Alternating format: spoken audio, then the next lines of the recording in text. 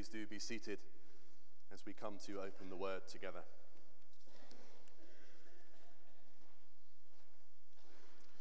Let's pray. Heavenly Father, we thank you that you are a God who communicates to his people.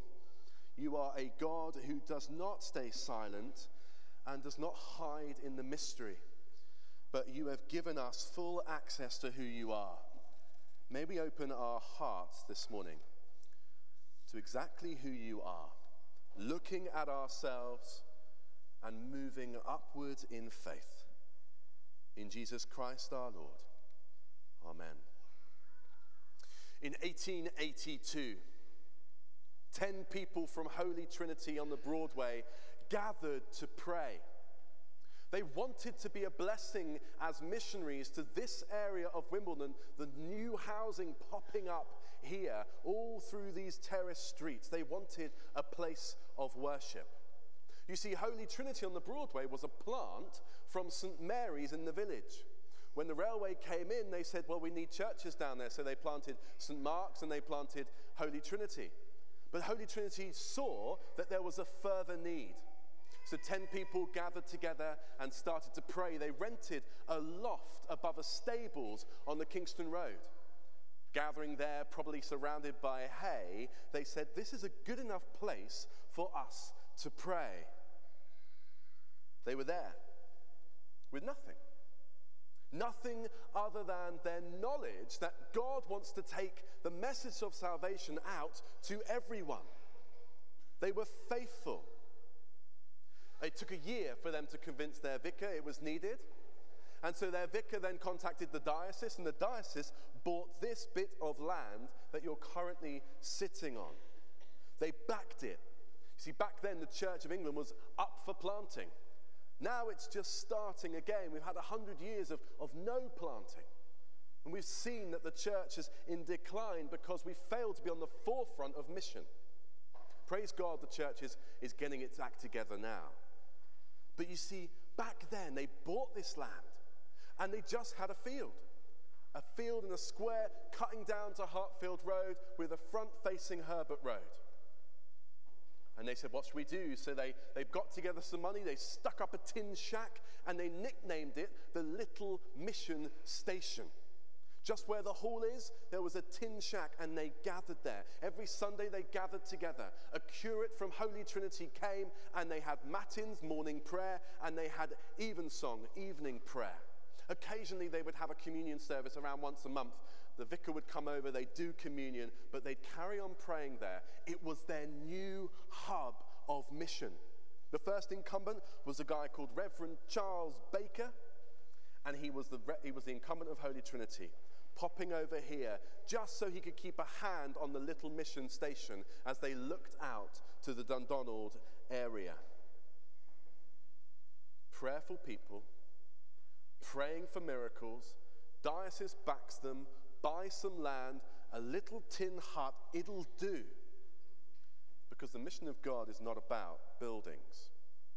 They prayed, they worshipped, they served their community, they followed the way of missionaries across the world, but they did it on their doorstep, leaving their comfortable Holy Trinity. It's quite a nice building, by the way, if you haven't been there, with their nice vicar at the front and their beautiful choir and their acolytes and their candles, and they left it to go to the forefront of mission where we are. Formal worship became casual worship. At 3:30 on a Sunday, and when they started matins and evensong, they had a children's hour where they would just sing children's songs and teach them the Bible for the local children in the area. It was new, it was exciting, it was fresh, it was God. Now please note, God didn't leave Holy Trinity. Holy Trinity still stayed and continued to be a great church in the area. But people were on the forefront, and those 10 grew to about 26 people. Their first service in that tin shack gathered around 50, and then it dropped down to 26 people. Some people here at St. Andrews really understand that number. 26 people gathering for worship. Now, those faithful forefathers of ours, they carried on. And it took them Well, it took them 24 years to build the building you're now sitting in. 24 years of hard work in a tin shack, singing hymns and children's songs, teaching people the Bible and telling them the gospel. 24 years. You would have seen some of them die, some of them born, gathering together as generations go. 24 years on the forefront to enable a congregation big enough to put its hand in its pocket and say, we will build a building for this area. 24 years. And they built this building large enough to house them. A modern building, #no pews, praise God. The reality is they built this building so it could be a community place. Formal worship began. They got a vicar. They had enough money to do that, and the little mission station became the big mission station. I think one of the worst decisions they made is probably to change its name to become St. Andrew's Church. I like the name, but I would never want to drop that word mission from this church name. St. Andrew's Mission Church. And so they built this building. They also bought at the same time, just for information, some buildings opposite Dundonald School.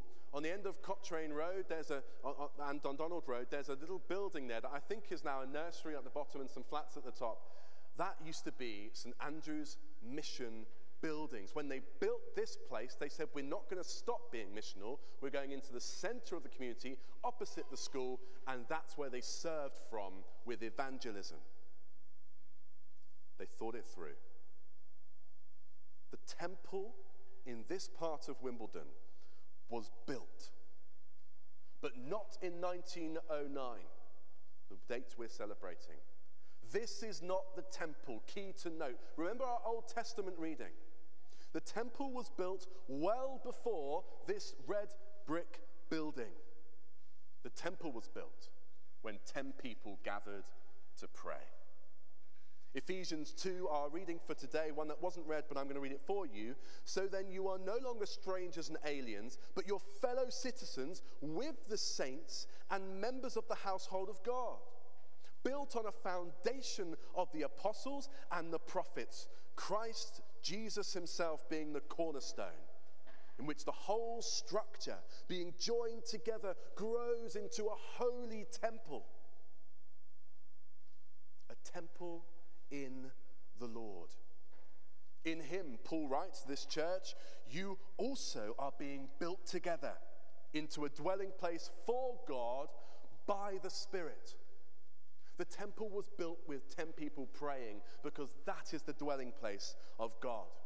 Our Old Testament reading is talking about David longing for this temple that his son's going to build. Solomon built this temple for God's presence to dwell within. Now, we assume it's a place of worship for people, this Old Testament temple. We assume it was like their church building. It was like a religious building all over the world, but it wasn't. People didn't gather there to simply worship together. It wasn't just a meeting house. It was where God was dwelling. God came and was living in that temple. In the heart of it, there was this tabernacle, God's house, with a big curtain in front of it that you couldn't rip because it was about a foot thick. No one was allowed inside that center where the Holy of Holies was, just in case they saw God face to face and died with the majesty, except once a year, where the high priest, the chosen one, could go in, but they tied a rope round his waist just in case he died, because no one else could go in, because he was there to sprinkle it with the blood of the Lamb. You see, they built a temple, but not for worship.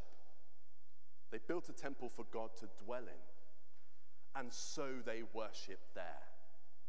They were there to get as close as they could to God himself.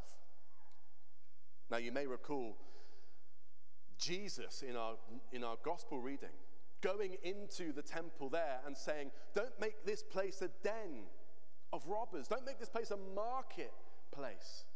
He got a whip and started smacking the floor, loud noises, turning tables. Why? Because he wasn't cross that they were making money out of tea and coffee in church.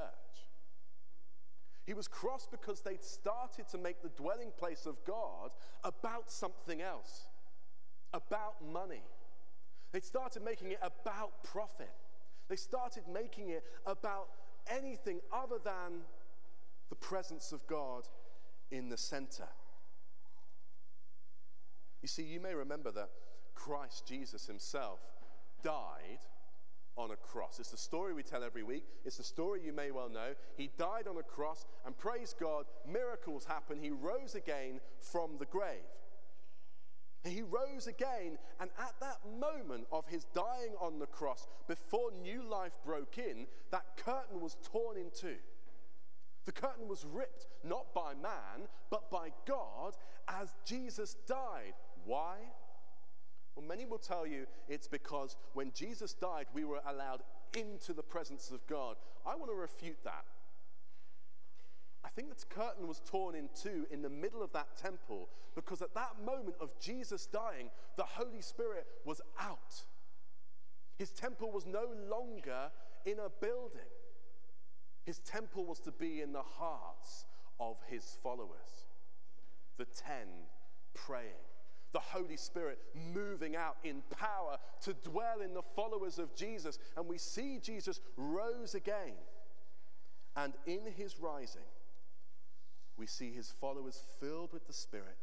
We see it at Pentecost, and Acts going through, knowing that they're about planting churches, spreading the gospel, giving the word of God out, that God has communicated through the word himself, Jesus Christ. And their words as prophets were there to tell the world. 3,000 were converted in that first day at Pentecost, Acts chapter 2. And many, many more thousand ever since. That temple of the people of God has been wandering this earth. And if you're a Christian here today, that's why you're a Christian, because the Holy Spirit's been empowering the church as his temple to tell you. If you haven't been told, if you're not a Christian, if you're just here because you like the building, listen carefully. The temple is in your heart if you accept it. The presence of God dwells with man.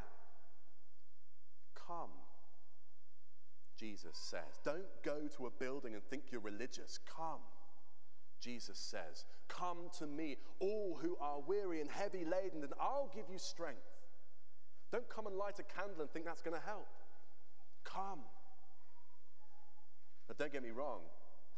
I love this building. And I'm probably the newest one here. I love this building. I spent time with this building over the last 14 months I've been here, aiming to enable it to become once again a place that's versatile and a tool for the community. A tool for the community in an act of work for the gospel. I've seen this building, I've heard this building, I've touched this building, I've cleaned this building, I've scrubbed this building, I've polished this building, adding to the work of those who have loved it for generations before me. It's not just me alone. I know many of you in this place have helped and have driven it and have asked for it. But it's not why I'm here. It's not why you're here. This building is not here just so we can love it. And every time I see it, hear it, and touch it, I'm moved to thank God for this tool, giving us so much that we can pray into, so much for mission in this area. We don't have a tin shack, ladies and gentlemen. We have a beautiful architectural building that points to the glory of God. It helps us. It's a beautiful tool. We're to love it and to use it well. The leaders of the Father's houses made their free will offering. Our passage in the Old Testament says, 1 Chronicles, as did the leaders of the tribes, the commanders of thousands and hundreds, the officers over the king's work, they gave to the service of the house of God 5,000 talents, 10,000 darics of gold, 10,000 talents of silver, 18,000 talents of bronze, 100,000 talents of iron. They gave to build the temple as a free will offering, a decision to give to the house of God. Yes, they were building a physical house then, but our hearts here, yes, we give to church not so that we can have the floor varnished, but so that the temple is built. The people are gathered, lives are saved and transformed with the gospel. That's why we give to church. Many of us give financially here, and this isn't a call for money, trust me. But I am genuinely willing to ask that you do give to the work here to build up the temple of God. We pile lots of money into this building as a tool so that we can tell people about Jesus, so that we can tell people about the love of God, so that we can be gospel here. You no longer need to go to the temple. You no longer need to stand as close as you can to the center where God is, because he's lavishing his love. He's able to, because of his resurrection, to all those who want it. And therefore we need you. We need you. If you're a follower of Jesus, we need you. We need you to give financially, yes, as free will offerings to build the temple. Imagine the sacrifices of those families. 10,000 darics of gold. If you want to give me a daric of gold, please do. But it's sacrificial, friends. We give freely of our money and our time not to keep a church from falling down, but to build a temple up. We give of our time, we give of our talents as followers and learners of Jesus, adding to the Spirit-filled temple going out with the gospel. That's what we do here. It's very basic. It's very simple. Free will offerings of people coming to worship. The same as the tin shack next door, the little mission station. We gather here 26, 46, 106, however many people God calls. And what do we do here?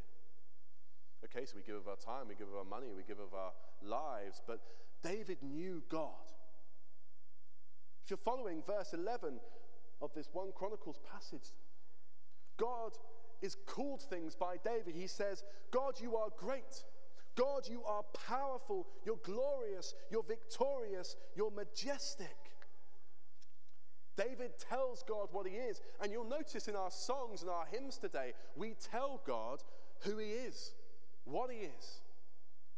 He's communicated to us, and he's asked us to communicate to him in worship. Worthship, the Old English, giving him his worth. God, you are great and powerful and glorious and victorious and majestic. But that's what everybody called King David as well.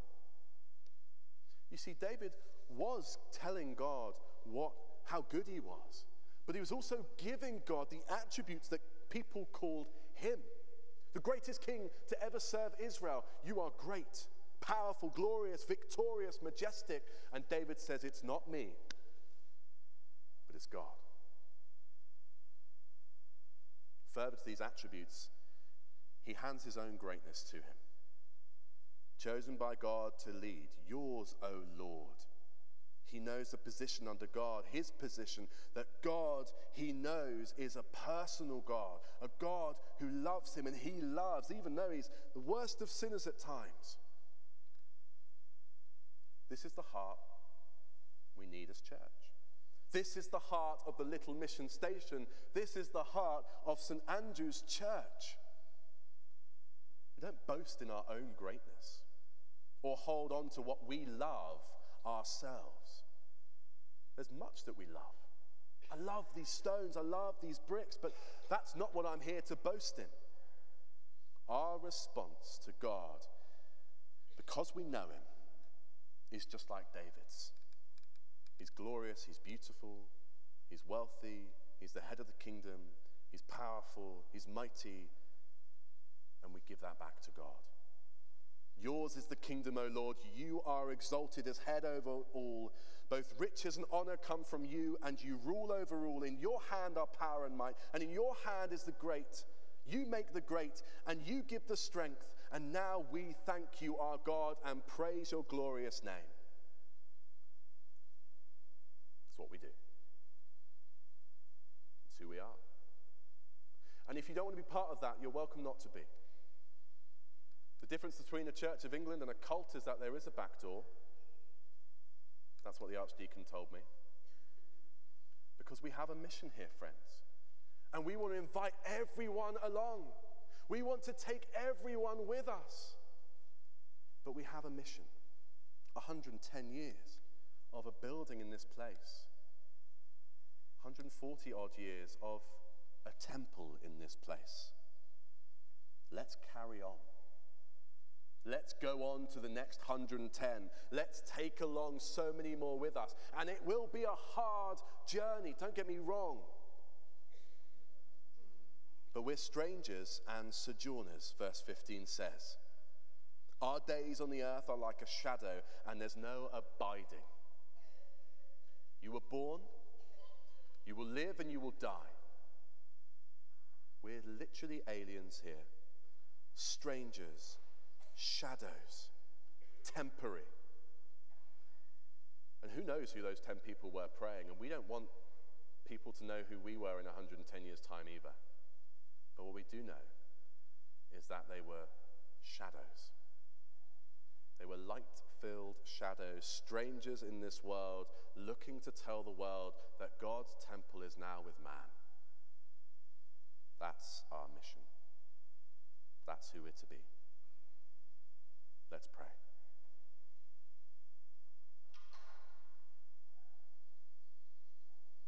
We are lost in this world, searching for something of our hearts. Our days on the earth are like a shadow, and there's no abiding. Father, we thank you that we have found you. We found Jesus as our King, our friend. May we accept that this isn't just quaint old England. This isn't just Western ideas of religion over others. This isn't just personal spiritual zen that the quietness of this building gives us. But this is about a relationship with the loving God. You've revealed yourself to us and you call us home.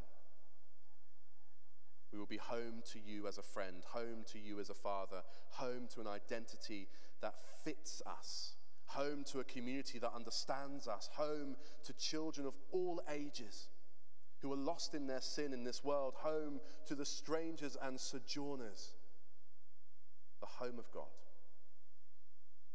May you grow in us a passion for the 10, willing to leave their church to do something new.